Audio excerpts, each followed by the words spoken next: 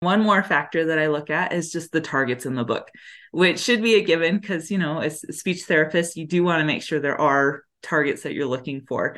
And to know how or like what the targets are in the book, I read it a couple times. So I read it the first time looking specifically for like language. Are they using a lot of certain pronouns? Are there a lot of the same verb tense or lots of different vocabulary? And then I'll read it through a second time, maybe out loud, to see if there are any articulation sounds that stick out to me. For that one, I have to do it out loud. It just helps me tune more into my mouth and what sound I'm constantly saying over and over again. Hey there, and welcome to the Speechie Side Up podcast. My name is Vanita Litvack, and I am so grateful you're here. I'm an ASHA certified speech language pathologist, author, and augmentative and alternative communication consultant who is obsessed with helping SLPs like you stop reinventing the wheel and connect with other SLPs in the trenches. Have you ever wondered how other SLPs seem to be doing it all with ease? Well, around here you'll get to hear firsthand how SLPs are really getting things done while keeping evidence-based practice and self-care in mind. Think of this as a coffee date with your SLP friends. Get ready to be challenged and encouraged while we learn together.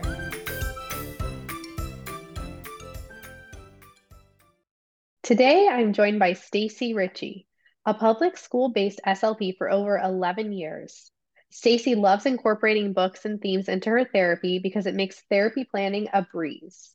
As a CF, she started with 92 students on her caseload, ranging from preschool through sixth grade. So she really does know how challenging it can be when you have huge caseloads and mixed groups. Stacey personally owns almost 1,000 children's books and is extremely passionate about sharing her love of books with her students and SLPs like you. When she's not working in the schools or on her Teachers Pay Teachers store, Stacey loves baking, doing jigsaw puzzles, watching movies, and playing sports. Stacey, thank you so much for coming on. Thank you for having me. I'm really excited to be here. I am so excited to have you and learn more about our topic for today. So, does that bio cover everything, or is there anything else you want to share before we dive into our topic about literacy?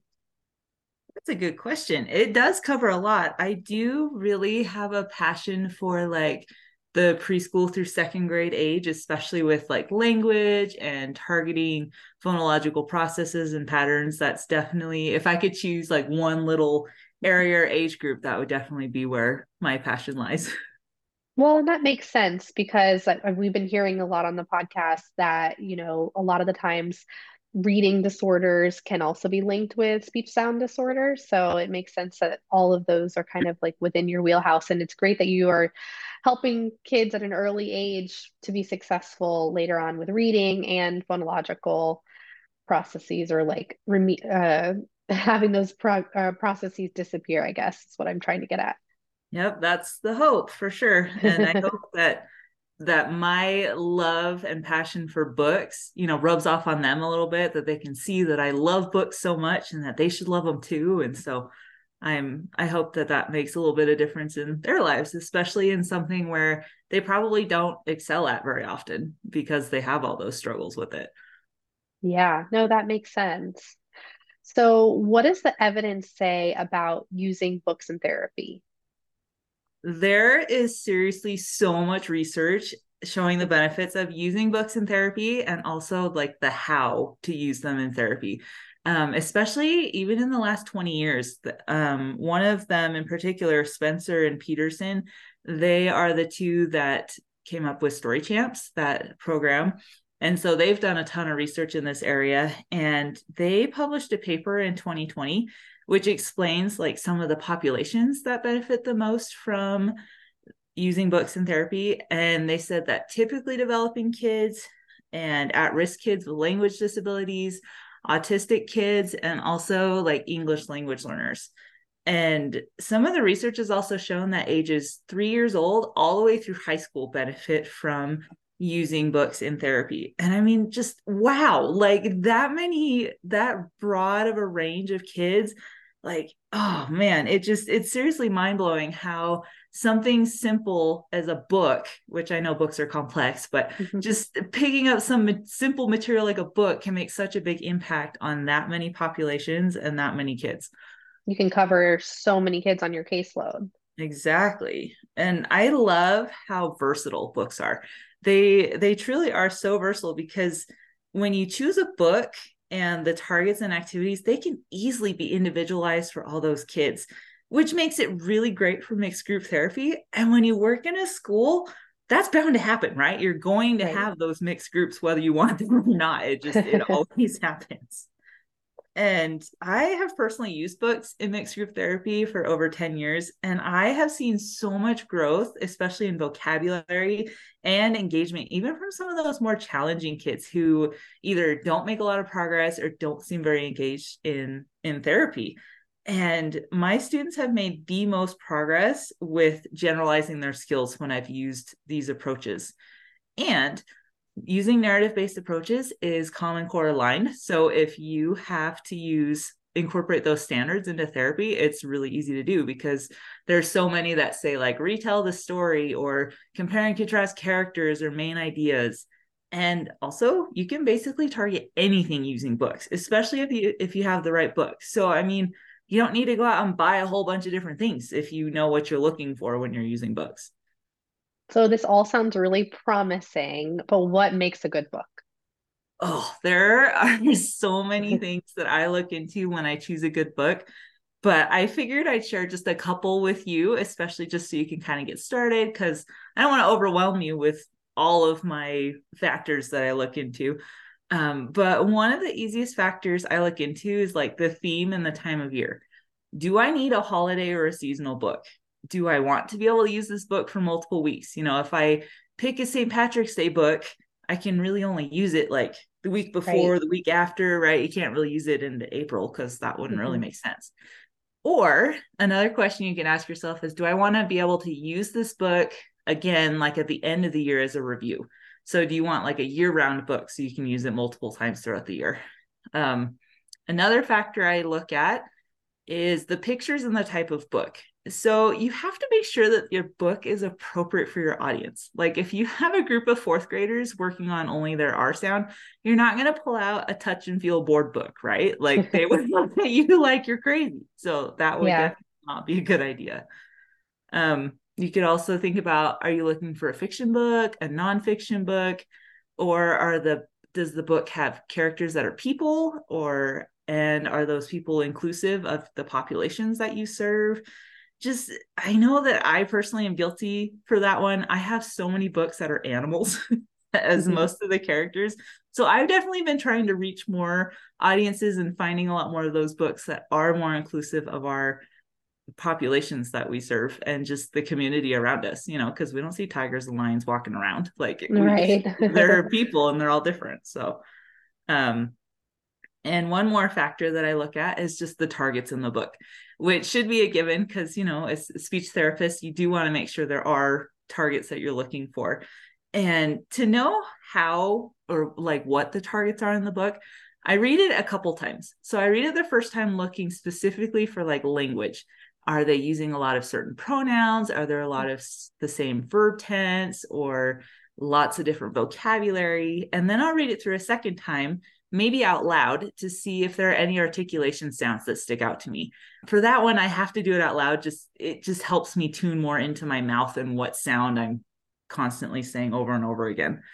And honestly, for trying to remember the targets in a book, that can get kind of tricky. So you can put like a sticky note in the front of the book, or because I have such a big personal collection, I actually have a Google spreadsheet that has the Okay. name of the books and the authors and the kind of targets. So then I can just control F and look for those targets that I need. And I've Do you also, share that? do I share it? I haven't yet, but I am thinking about it You and should. You working should on make it it. like a opt-in freebie. Oh, that'd be a good one. I think people would Um, love it. I know yeah, people are going to listen to this and they're going to be like, so where is that Google Drive link? That's like always happens. yeah, I'd have to clean it up a bit because some of it is like notes for myself to remember. Like Right. reasons why I don't like certain books. And there are some popular books that a lot of people like that I just don't, I don't want to get into because I don't want people to Maybe make a like, copy and then take your notes column out. there you go. I could do that. Yeah. I'm advocating here, everybody listening, because this sounds like an awesome resource. But yeah, those are just some of the things that I look for in books. And there are several search engines out there that you can search. There are actually like documents that people have come up with, books that have the S sound in them, or you can look up there. I know of a couple online who you can look for certain targets and they come up with a list of books. They have just like an encyclopedia on their computer or their That's awesome. website. Yeah, that's really cool. So that's super helpful too. I found a couple that way that I wasn't Oh, as that's familiar with. great. Cool. Yeah, I made a core word. I'm a big core word person. I love the core words. Made a core word book list like 5 years ago, and that's one of my freebies in my store. But I would say any resource where people can look up like articulation sounds or question words or like specific vocabulary, that's a great resource. Yeah. I love the Very core words list. Those are sometimes hard to find where it's got like multiple instances of that same core word. Yeah, yeah. So, what are some of your favorite books or authors for younger elementary and upper elementary students? Ooh, that's a really tricky question because I have so many different authors and books that I love for different reasons. And there are times when it's like, okay, I've read this book a lot, or I've read several in this series, so I'm kind of tired of it. Let's move on to another series. But I've got some that are fairly popular books that you've probably heard of, and a lot that are not as familiar that I honestly think are better than some of the really popular books. And it kind of makes me sad that they're not more popular. So hopefully some of these books will get you interested in some of these other series. So for younger elementary, there are like 5 authors that I absolutely love. There's Ross Burek. He wrote the Very Impatient Caterpillar series, which you're probably familiar with. But he also has another book called There's a Giraffe in My Soup that I find hysterical. And the kids just think it's so funny because there's just all these different animals that keep appearing in his soup and they can't figure out why. And it's just, it's a really cute story. And That's then cute.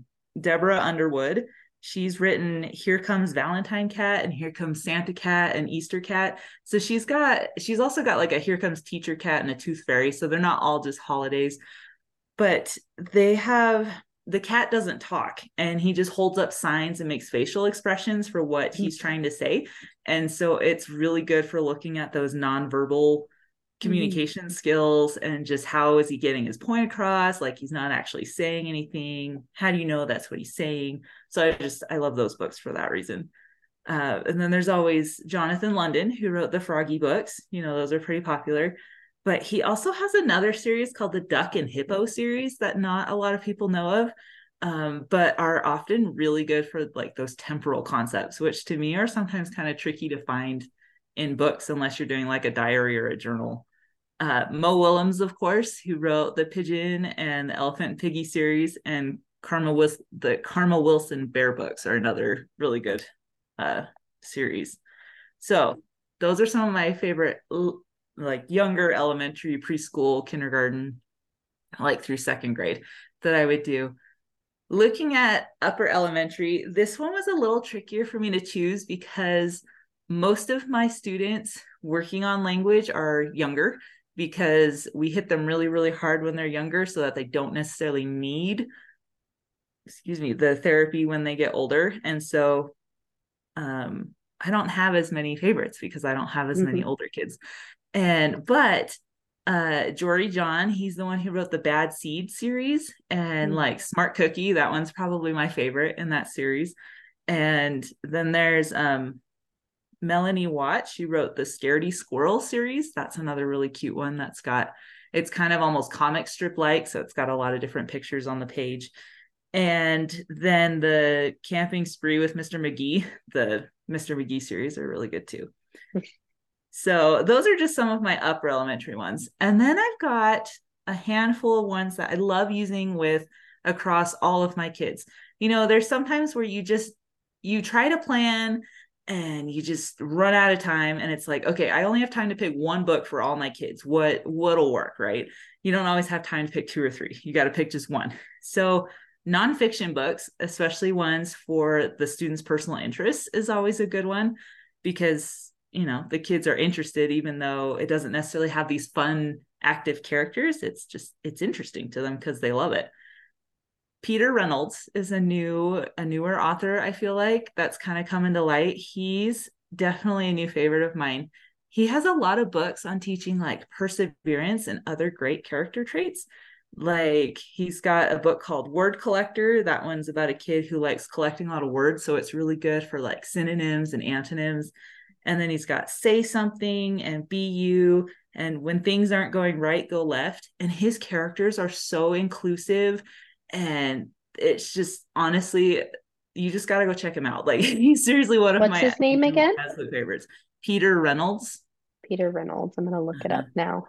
Yeah, he's another really good one. Honestly, I thought I was like really up and up on the books, but I don't know a lot of these that you're recommending. And I'm like, my daughter needs her library totally revamped, because these all sound great. Okay, I see that one. When things aren't going right, go left. That's cute. Yeah. So some And of they're them, all 5-star.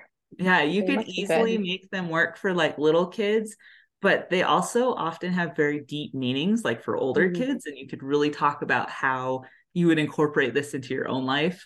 And the pictures are relatively simple. They're not too overwhelming, but they get the point across, and they're beautiful, and just, it's different. Like, he's very different. He's also illustrated a bunch of books too that aren't just his authorship. Like, he's Okay.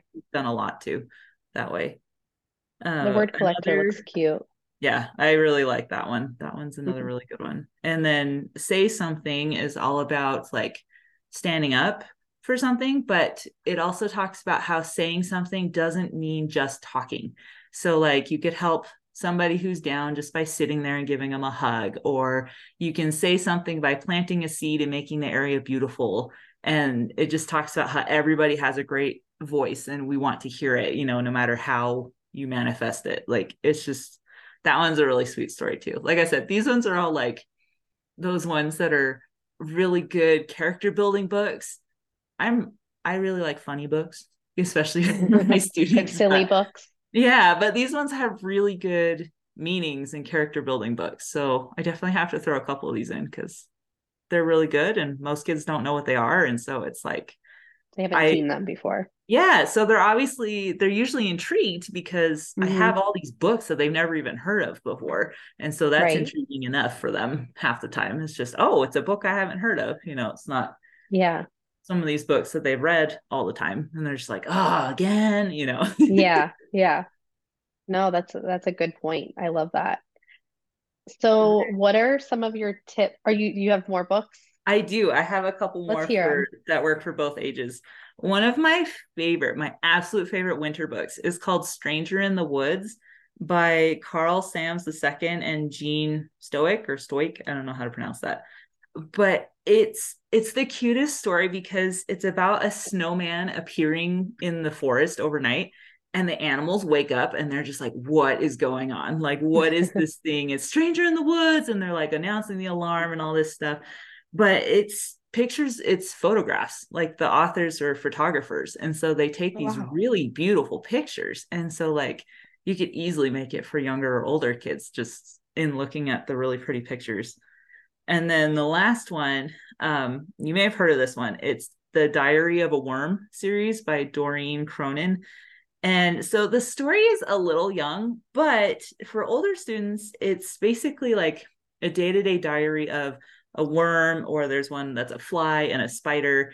And basically it's from that bug's point of view. And so you could talk about with the older students about perspective and theory of mind, as well as like having them write their own journals and things like that. Like, there's so many implications and other things that you can do with them, even if the story is a little young. Like, you could have them write their own story from the worm's perspective, like have them come up with oh no, he's gonna step on me, just like Hmm. just coming from that perspective. So hopefully that gives you Wow. kind of a start on some of those books that I think are really good that aren't necessarily some of the ones that everybody knows about, that they're seriously my favorite. And it was really hard narrowing it down. which is part of why I picked book series, because then I could lump 5 or 6 together with Right. each of those authors. No, I love that. And like we go to Barnes and Noble all the time. And like you said, when I look at a section, it's usually like Eric Carle, Pete the Mm-hmm. Cat, like the standard one. So it's really nice to see all of these books I've never even heard about. I can't wait to take this list and buy them and show them to my daughter. And I'm sure people listening are intrigued too. They probably have them in their school library as well, right? I mean, Yep. it's a possibility. They got there Yeah, I first. actually discovered Peter Reynolds by going to one of our school scholastic book fairs. Like that's actually Okay, where I found it, because he has a whole bunch that Scholastic sells. got And it. our library always buys a bunch from the book fair too. So it's possible Yeah. it's in your school library. Yeah, check it out there first. So, and then we'll make sure to like include them. Actually, I would love to know if anybody has read any of these books or if you have any similar favorites as Stacy. We're going to give you our like Instagram handles at the end. So, like tag Stacy and tag Speechy Side Up and let us know which of these books you either want to try or you've read before and you also love. We'd love to know. I would And then really love to know. you might have some people, you might have to like form a book club with some other SLPs. So, what are some tips you have for using books in speech? So there are several things that I do when I use books in speech, but if you're just getting started, I just kind of have 3 like basic tips to do. So the first is pre-teach. Often we kind of just go, hey, here's the title of the book and the author, and then just jump right in, right? Yeah. Because the kids are interested, all that kind of stuff. But background knowledge is critical, especially for these kids who have like the language delays. They definitely need that extra support to get the most out of the story. So, in that pre teach, we work on teaching some of that vocabulary and the crucial components of the story, so that when it comes to that point in the story, they're like, oh, that makes sense, rather than, what does that mean? And then Mhm. just kind of glossing over because they're embarrassed to ask, or they don't know how to ask, or they just don't ask because they're embarrassed. And also, the other thing I do during pre teach is I would teach them how to listen for their target sound and how to produce it. So if you've got an artic sound that you're working on, practice it. And if they can't necessarily say it yet, then you could have them just listen for it and hear it through the story. And there's something called Scarborough's reading rope that you may have heard some point in time, maybe even just like in grad school, that depicts the important aspects of reading comprehension. And background knowledge is one of the biggest influences of that language comprehension success. And I feel like when we work a lot on reading comprehension, we don't always hit that background information piece. I feel like they kind of just work on decoding and the phonics, and that's another part of the Scarborough's reading rope, but it's not, to me, one of the more important parts of that comprehension. Makes So, sense. We actually just had a couple of SLPs from the talk team, I think out in Sacramento, and their focus is on dyslexia intervention, and they mentioned the rope. They didn't talk too much about the background knowledge, so I appreciate you bringing that up and just showing like how it's all encompassing, and that's the bigger picture that people should really be looking at. We also had another SLP recently come on. It hasn't been released yet, but it will probably by the time this one is, where she talked a lot about how she relates the children's experiences to what they're reading. So they'll mm-hmm. read and then they'll talk about like, well, how does that relate to like your life? Or do you have a story that you can share that's kind of related to this one? And that's kind of how she like links the two. How are you doing that? How are you like helping to build that background knowledge? That's a good question. For some of these kids, it really depends on what level they're at. Mm. For the kids who are working on vocabulary, I'd go through the pictures and we'd name some of the animals or whatever is in the book that might be important. We would work on, like, if they're listening for a certain verb tense, we would talk about that verb tense. What is a verb? What some of these verbs are going to sound like, act them out, that kind of thing. And yeah, relating it back to them. Just be like if you read the book, the one that comes to mind is Enemy Pie, Mhm. where the kid doesn't want to make friends with the neighbor next door who just moved in.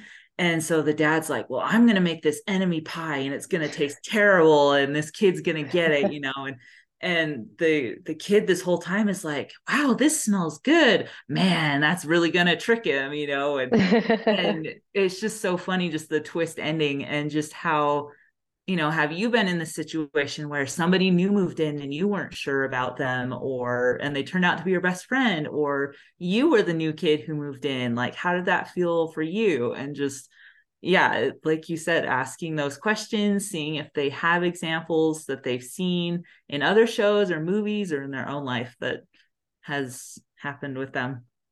The book sounds so fun that you're referencing. Like, It's really my cute. daughter's still a little young, like she's 2.5, but I can't wait to like start reading those kind of books with her. And I definitely get stuck on like the popular authors' books. So I'm excited to branch out a little bit more. That one in particular sounds really great. It's really, really cute. I've done some group lessons with that one in the gen ed classroom before, and there were a couple grades. There was a grade that was having trouble with friendship and things like that, and Mm. I was like, well, how about I come in and do just a basic social skills lesson for your class? And we just did one of those, and it was really cute, and they really liked it. And That's so, great. yeah. So going back to how I would use these books. So after pre-teach, the next step you would do is obviously read the book aloud. And while you read it aloud, make sure to overemphasize those speech targets that you're looking for. So if you are accentuating some of that vocabulary, say the word, accentuate it, pause for a second, make sure that they got it, they heard it. If you're doing articulation and phonological processes, you could use something called visual phonics. There's a lot of other words for it, and there's like some actual programs. But even if you just make up your own, like, as long as you're consistent, to me, it doesn't really matter. There's probably research that shows otherwise. But so, like, an example would be, if I were doing the B sound, so buh, buh, buh, I would move my hand up and down like I'm bouncing a basketball, just buh, buh, buh, as Mm. I'm reading the story each time I get to a word. So if I said the big butterfly, I'd go with the big butterfly, accentuating that sound while also tapping my hand up and down. And let's see, we already talked about the language. You'd accentuate it and pause to make sure they heard it. And yeah, so that would be the second step that I would do. And then the third step, which I also feel like often gets forgotten, is doing additional activities for extra practice and generalization. So, like, even something simple like hiding your target sound around the room. So the students are doing some gross motor movements while still practicing their speech sound, and you could even have them, like, if your room isn't very big, which mine was not, you could have them hop, and then rather than just walk, because if they took one step, they'd be at the at the end of my room. But they could hop 3 times, that would give them um a little bit more movement. And, like, if you're targeting verbs, you could try acting them out. And if you're doing like present tense verbs, you could be like, we are walking, stop, we walked, and just accentuate that it changes while you're doing it is one thing, and then you stop and then it's like, oh, we finished it, we did something. And I like to try and see if I can implement like a fine motor or a gross motor activity, like a sensory bin, or, like I said, those movement activities. For these kids, I feel like, especially some of them have like every related server, right? They've got the OT, the PT, the adapted PE, all that stuff. And so this stuff, I feel like, also helps with their skills in those areas as well, that they also might be struggling in. And some of these kids, I feel like, are active movers anyway, and they don't necessarily get this kind of movement in their classroom that helps them be successful. And I don't know about you, but looking at a picture of the verb isn't as good as looking at a video of a verb, which isn't as good as you acting out the verb, right? Right, So right. there are just some things that you kind of just have to try and do if possible, which I know in the schools isn't always possible, especially with, no budget and no space and Hmm. or it's always cold so you can't go outside and go do it. Like it totally makes sense. But these are just some of the basic steps, the top 3 that I focus on the most, but there are obviously more elements you can add and things like that, but that's just kind of, if you're just getting started or you're looking to revamp how you're doing it a little bit, that's where I would start. That's the meat of where I would start with your therapy approach. Those are really good tips. So you're saying like pre-teach, emphasize the words or emphasize the target specifically, and then like act out as much as you can. Was there anything else there? Nope, that's exactly it. Okay. Yeah, pre-teach, it's kind of like the how they do it in the classroom. I Mhm. do, we do, you do. So it's I Mm, do it first, we do it together, and then you do it on your own. Is kind of makes sense. that's that step. Yeah, no, that's a really great. I think it's just a great reminder. I know a lot of people like me personally, like I read through the book and I do everything I'm supposed to do while I'm reading through it, but I do forget to pre-teach. So I need to go back to doing that again. I appreciate that reminder. Before we wrap up today, is there anything else you want to share? Yeah, I actually have a couple of tips. If you're listening to this and you feel a little overwhelmed or you're not really sure what to start with, I would suggest starting small. Start with like 1 or 2 groups that you think could handle it or would enjoy it and just try it out. See how it goes. And start with books you're familiar with. I mean, pick up those Eric Carle books or those Pete the Cat books and just try those first. Read them a few times. See if you can come up with some speech targets for them. And another one, don't run out and just buy all these books.